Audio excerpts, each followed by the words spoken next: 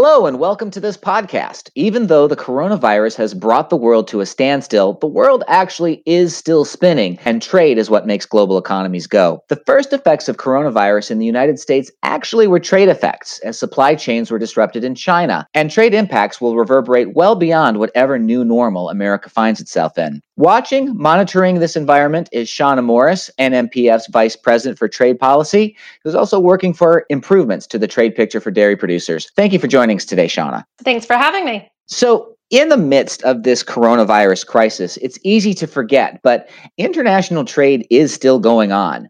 How has coronavirus changed the character of the global dairy trade? I think one thing this situation has done, and that's not just here at home, but frankly in many markets overseas as well, has really been to reinforce the critical importance of food and reliable access to it.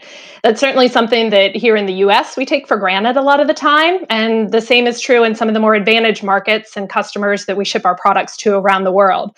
But our collective new normal, so to speak, has really made us again appreciate what's been all too often invisible, food reliably appearing on our grocery shelves, and the role that farmers and dairy manufacturers play in helping keep us and those customers around the world fed. So, what does that mean on the trade side? On the trade side, it's important to recognize that we came into the coronavirus crisis on the back of several months of positive trajectory for our exports. So prior to the COVID-19 developments, we'd seen 6 straight months of dairy export growth, and our exporters were really in the process of reclaiming global market share. With that said, overseas, we're now seeing many of the same challenges that the US is experiencing, and quite notably, reductions in dairy demand, especially due to lower food service and tourism sector uses. On top of that, there have been cases where we've been running into some shipping logistics challenges that have slowed the movement of product across markets as well. Trade experts were some of the first to understand how big a crisis this could be. What can we learn from China's experience, both in terms of how demand evolved and what a rebound might look like? I think the most important thing to keep in mind with respect to China is that we're still seeing things in that rebuilding stage, even now.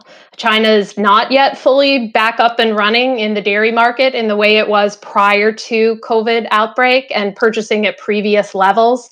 For instance, a lot of its restaurants might have reopened by now, but are still not operating at full capacity.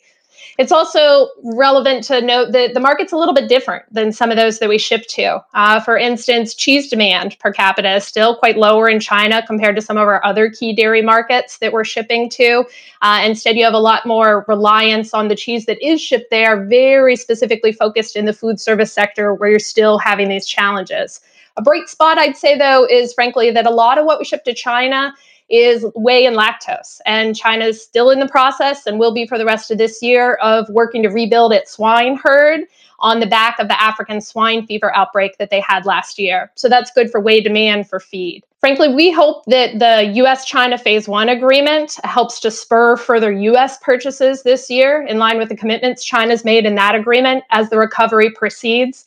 But looking elsewhere, I think the real lesson to be learned here is just that recovery isn't going to happen overnight. It's going to take time, and I think that's the story that we've seen from China, even though they're heading in the right direction at this stage. So this is going to become a very long-term situation. It's not like a rebound is immediate, even in China. Correct. How do you continue working then toward that longer term picture? You know, the need for greater access and expanded trade doesn't end, but you're doing it what is right now a very acute, short-term, cross our fingers crisis. Right, exactly. And so our trade policy focused work really aims to balance both those pieces of it right now. So on the one hand, more near term, our policy work is focused on largely monitoring for potential problems with respect to barriers that may crop up in foreign markets and responding very quickly and aggressively so that the challenges we're already dealing with aren't compounded by new barriers to trade. We had a slight hiccup earlier in the year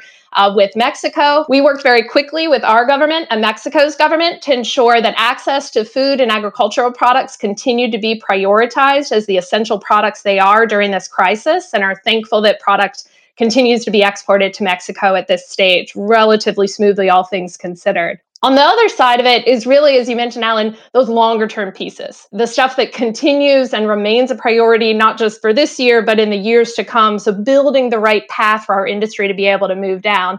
And that remains a big slice of what we're doing right now. So working with our government as well as others to outline the dairy industry's priorities for upcoming trade agreements, notably with the United Kingdom and Kenya, for instance, as well as ongoing work, issues and policy barriers that had existed prior to COVID and are still in place that we're working with our government allies, with other counterparts in other countries to try to help address, not with an eye on what's going to happen necessarily in the next week, but what needs to happen over the next year or two. So what are we really looking at over the long term? I'd say that definitely one of the biggest pieces that we still need to see, and there remains a huge focus for us, is that long-term piece of opening up export markets, however. So forging new trade agreements and the need for Congress and the administration to really get on a unified page about the importance of ensuring that we're able to stay competitive in foreign markets and minimize the barriers to our exports around the world. That's what's going to make a difference for our industry's ability to achieve our export goals longer term. So it's sort of a truism in Washington policy circles that you never want to waste a good crisis. You can say that somewhat cynically, thinking that, some people might actually try to exploit a crisis unfairly. Is there a danger that some trade partners could actually exploit this crisis for an unfair advantage? There is, and that's something that we're very closely monitoring. Certainly, I'd say we have our eye on two key places. One of those, first and foremost, is the European Union. They have a track record, particularly that we've seen used most recently over the last couple years, of using their dairy purchase and storage program, what they call intervention, to dispose of significant quantities, especially of skim milk powder, on global markets. And that's definitely played a role in undermining our market access opportunities for those types of products in recent years. We're concerned about how the EU may move forward with dealing with intervention down the road and the impact that might have on a subsequent recovery, again, a ways away. And so the other market that we have our eye on is really Canada. Canada still has Class 7 in place, and all the USMCA disciplines that will be put on Canada once it's fully in effect are not yet implemented. So that's another area that we're watching. Shauna, you hear a lot of people talking in a lot of different contexts about how things will never be the same post-COVID-19. Are there trade dynamics that will forever be changed because of this? Well, I'll say I hope so, and for a couple good reasons. One is the issue I talked about at the outset, this sort of newfound appreciation for the critical role that farmers and food producers play in getting us reliably fed all around the world. Hopefully, the message that we're learning now sticks around a while after the crisis. And secondly, some of the steps that we've seen governments taking during the crisis have actually been to alleviate a little bit of red tape in certain cases, still while preserving food safety, but lightening up some import requirements that are probably excessive.